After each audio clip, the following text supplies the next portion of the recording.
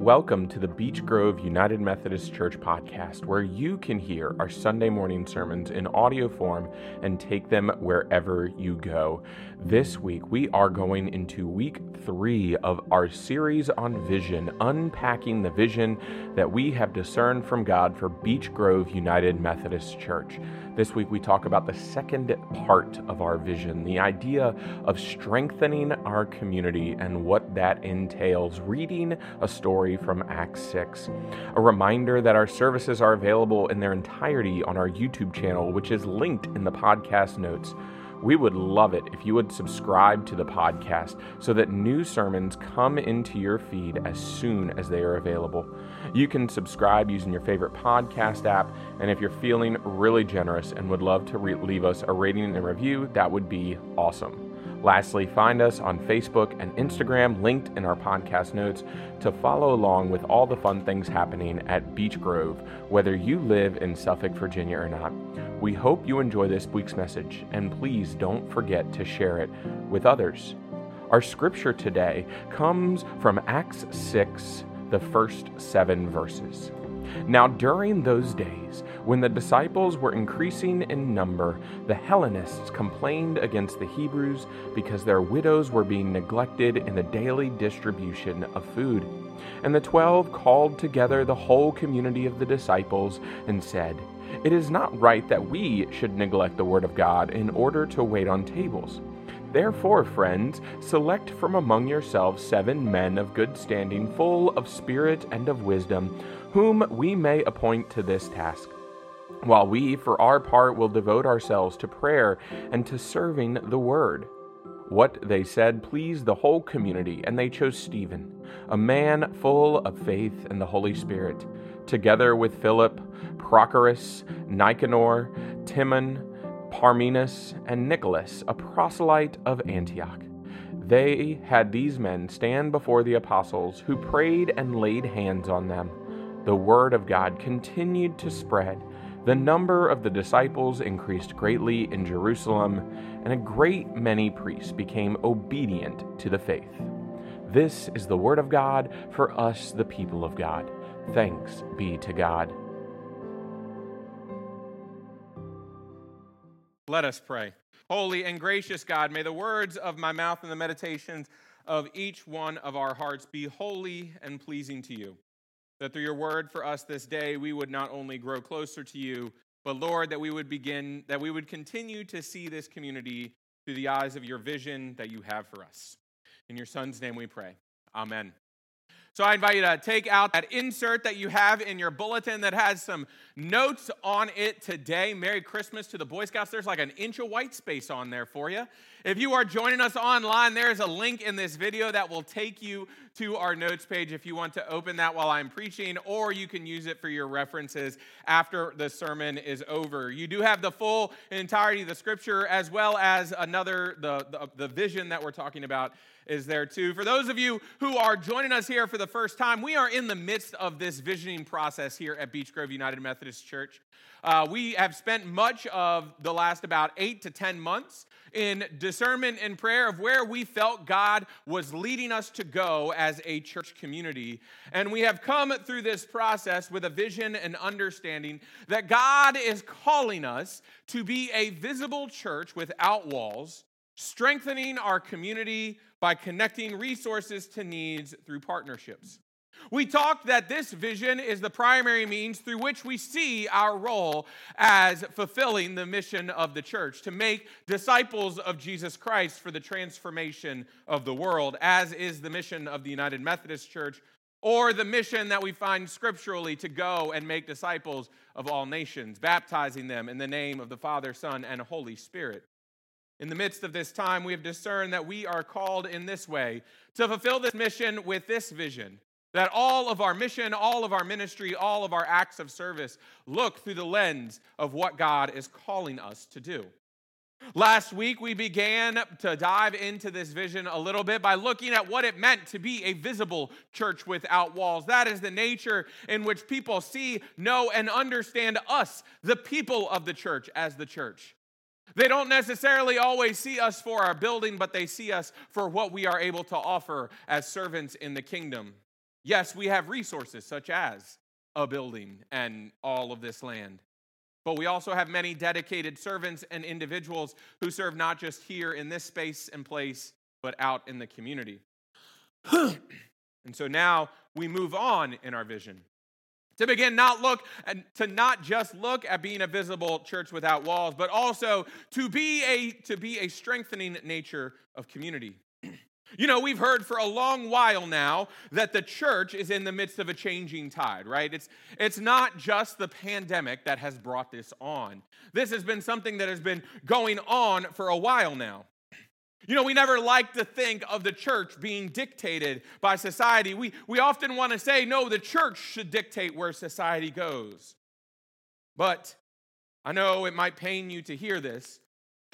Sometimes we have to listen to the cries of society, to the cries of community, to know the direction in which we are called to serve, love, and give. Because it is God's primary calling for us to live in and serve the community and society we live in. Now, I want to say that I think there's a clear distinction that we do not participate in the evils of this world. The nature of this relationship with society should be driven by the good that God calls us to be. But we are reminded that God's grace, it's not a singular moment. It's not a singularly rooted ideal that only happens in one way, in one instance, in one place. No, God's grace is not black and white. It is not present one second and gone the next. God's grace is ever abiding, especially when we feel undeserving or inadequate, and especially in communities that are filled with pain and suffering. We recognize that God's grace is multifaceted. There's so much that goes into it. And we, even disciples of Christ and thereby of God, do not hold the power to dictate how it is experienced or where it's experienced. And so that societal shift that is happening that we began discussing even last week is the recognition that unfortunately gone are the days where the church is often the center of societal life. Church and even church buildings. You see, sociologist and author Ray Oldenburg really pioneered this understanding of places and spaces. And in his analysis, he names that there are places in our society. He names them as first, second, and third places. He got really creative with these names, folks. First places are your home. It's the place that you live. It's your family. Second places are your work. The place that you spend probably the most and majority of your time. But for Oldenburg, identifying first and second places went so far as to help to create the narrative of third places and third spaces, in which Oldenburg called these the anchor of community life. Right? We have our home, we have the place we live, the place that we pay so much money to live. Why? I mean, they're so expensive. Can we maybe make them less expensive? Yes. I like that. Who said, yeah, we should make them less expensive, right? We have work because we need to pay for that house in some way, shape, or form, right? Sometimes our work, especially if you're retired, may actually be your home. But Oldenburg said that these third spaces, they were the anchor of community life. These are the spaces in which we experience everything that community has. Right? It's not our family. It's not our coworkers. These are our friends. These are the people we spend time with. These are the people we hang out and fellowship with. And I will add on to Oldenburg that I think we are caught in this idea that churches have to be the center of these third spaces. You see, for so long, churches the buildings themselves were the third space. Why? Because the center of the community was the church. Everything happened in a church. Your town council meetings, your celebration gatherings, birthdays, weddings, birth celebrations. Everything happened here. They were the strongest, most well-architected buildings in the area. They were reputable. People knew where the center of the community was. gatherings for entire towns, villages, and even in some cases, cities.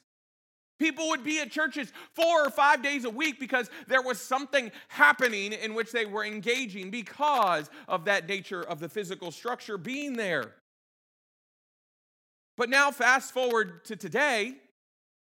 Now, friends, we don't want to bemoan the fact that the church building isn't the center, but we need to name that today, as we have seen our towns, our villages, our cities grow, as we have grown out into the suburbs and the rural natures of society, as we have seen everything grow, we name that there are so many more third spaces in the world. There are so many places that are the anchor points in which community is practiced that no longer are people always coming to church to be a part of the community, but they can experience community other places. They can experience community at the coffee shop, at the restaurant. They can experience community at the gym when they go and work out. They can experience community outside. And not that they couldn't do that before, but to gather together and to practice community.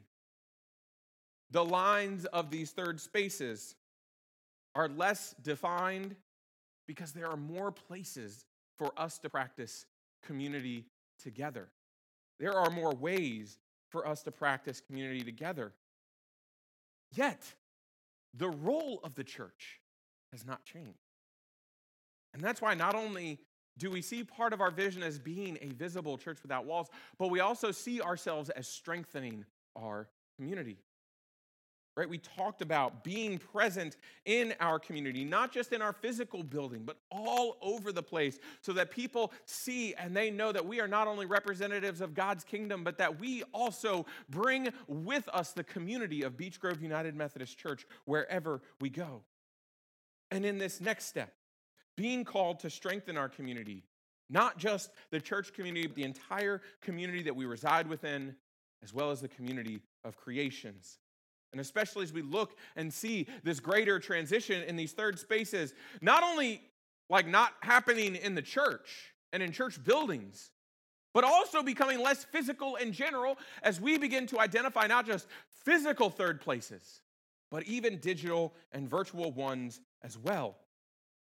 Now more than ever, can the church be engaged in strengthening the community without putting its own qualifications on it?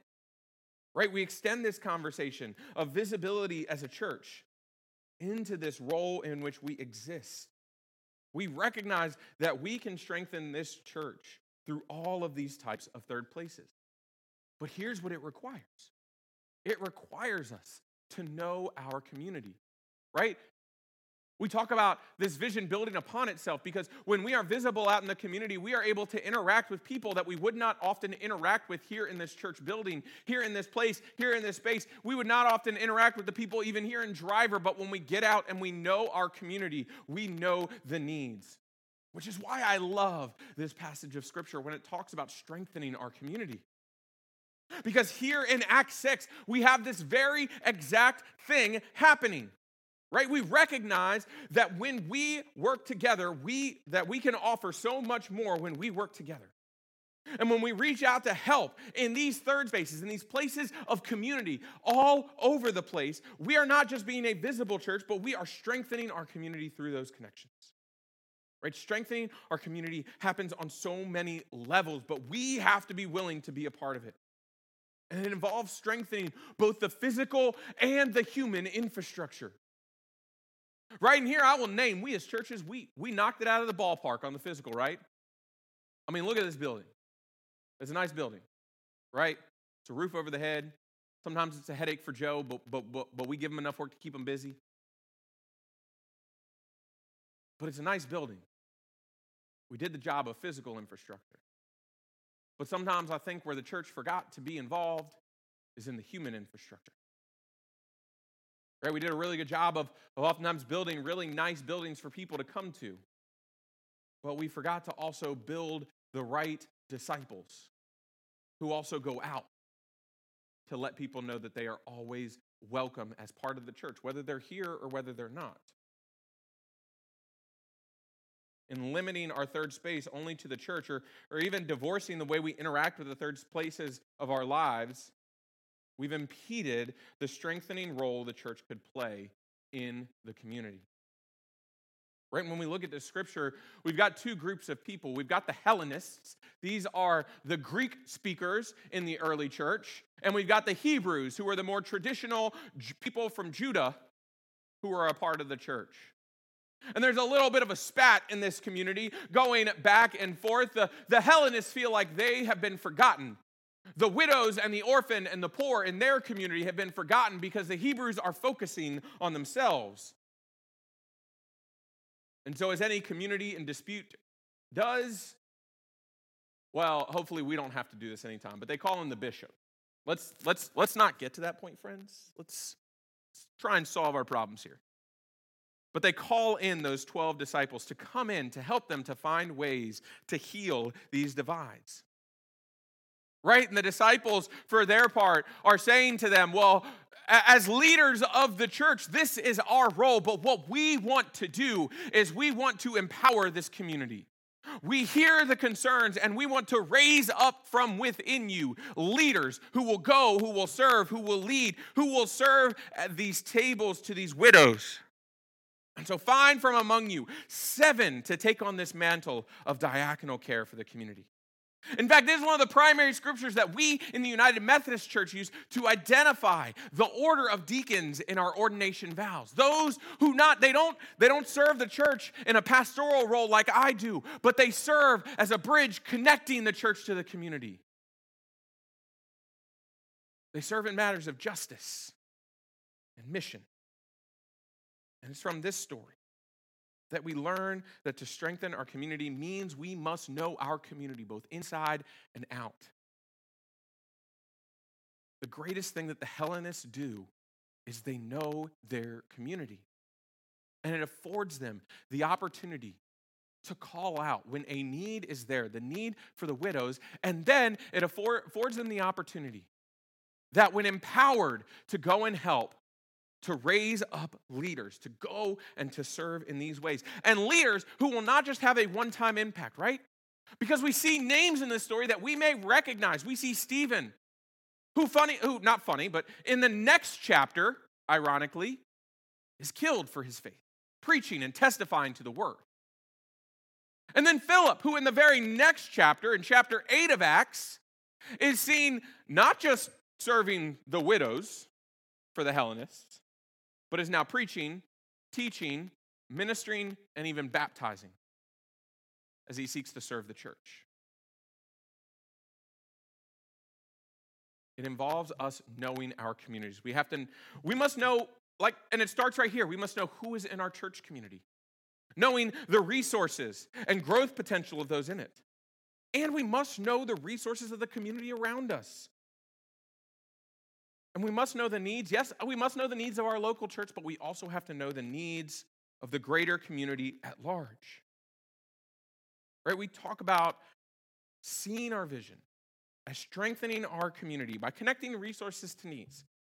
And we're going to get to that part about connection and connecting next week. But to consider strengthening, to consider what it means to strengthen, we have to think about how we know our community. Knowing the needs, knowing the gifts, and knowing the resources. And not just the church community. Because we cannot be so tunnel vision focused to think that all of the problems in the world only exist within these walls or within the people who are a part of it. But to seek to heal and to bring peace to all of creation. To strengthen not just this church, not even just Driver, not even just Suffolk, but to strengthen all of creation.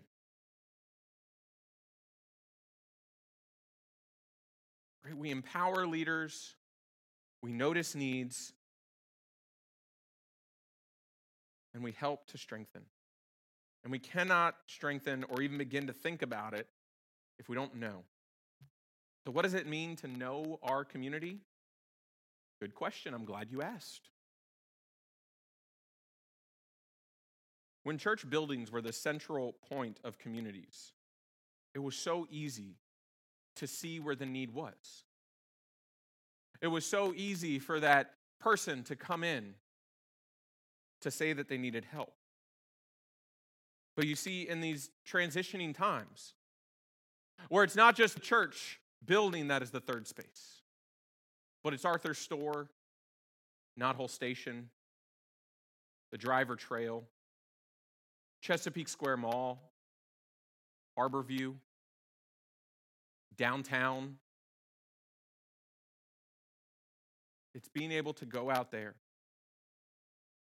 to know the needs, to call them out, and to find ways to strengthen our community. Now, I'll say, I don't totally back out here.